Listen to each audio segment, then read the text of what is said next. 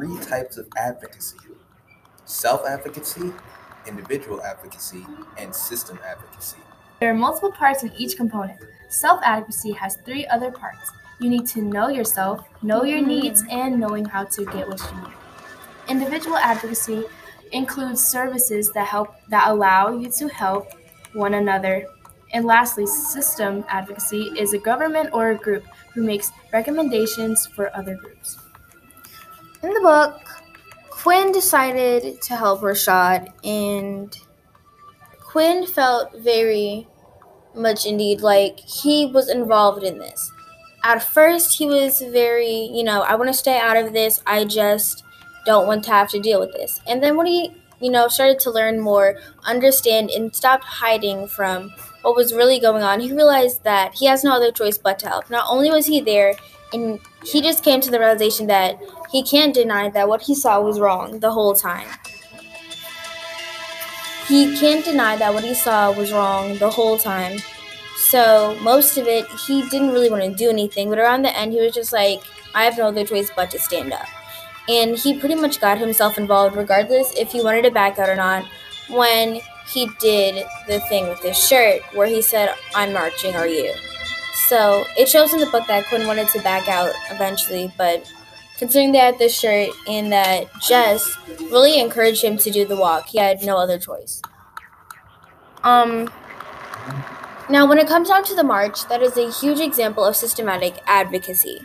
They were trying to advocate for Rashad, and not only Rashad, but millions, hundreds of thousands of other people who either go unnoticed or end up on the news because of the police brutality and misunderstandings and imbalance of power situations.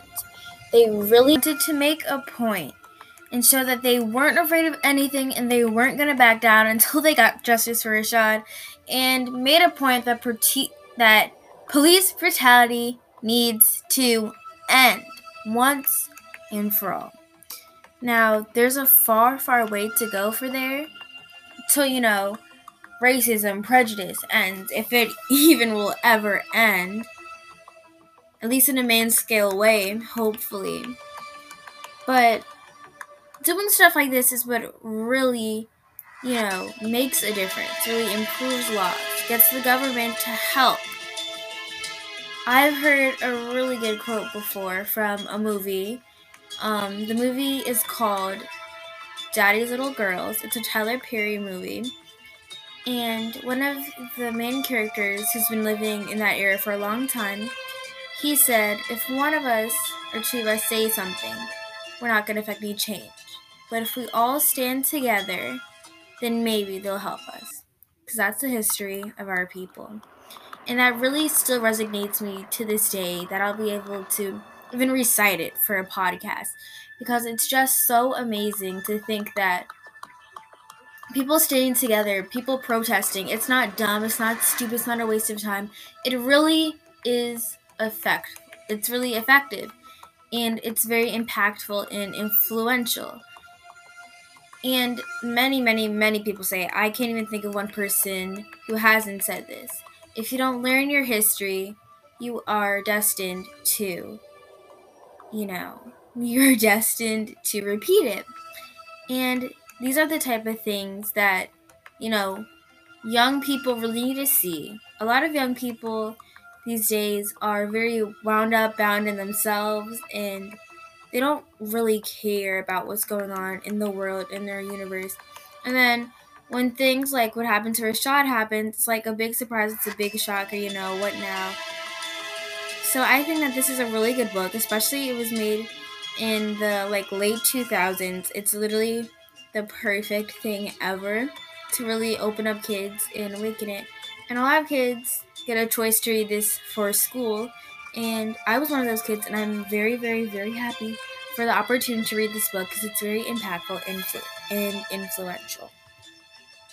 Now, we have talked about language, implicit biases, explicit biases, and now here's a call to action for advocacy.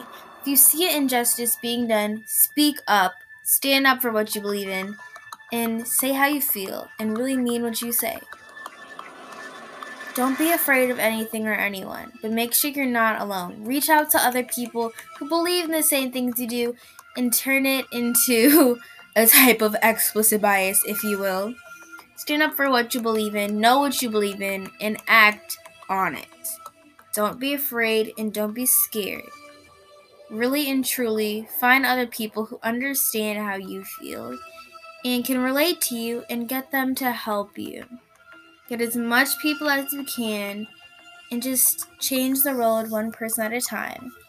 Thank you for listening to All American Boys podcast. Thank you so much for everyone who listen to all of the episodes. The people on each and every episode was me, Letitia Batiste, Melinda Path, and Ann Smallwood. Thank you all very much for listening. Bye.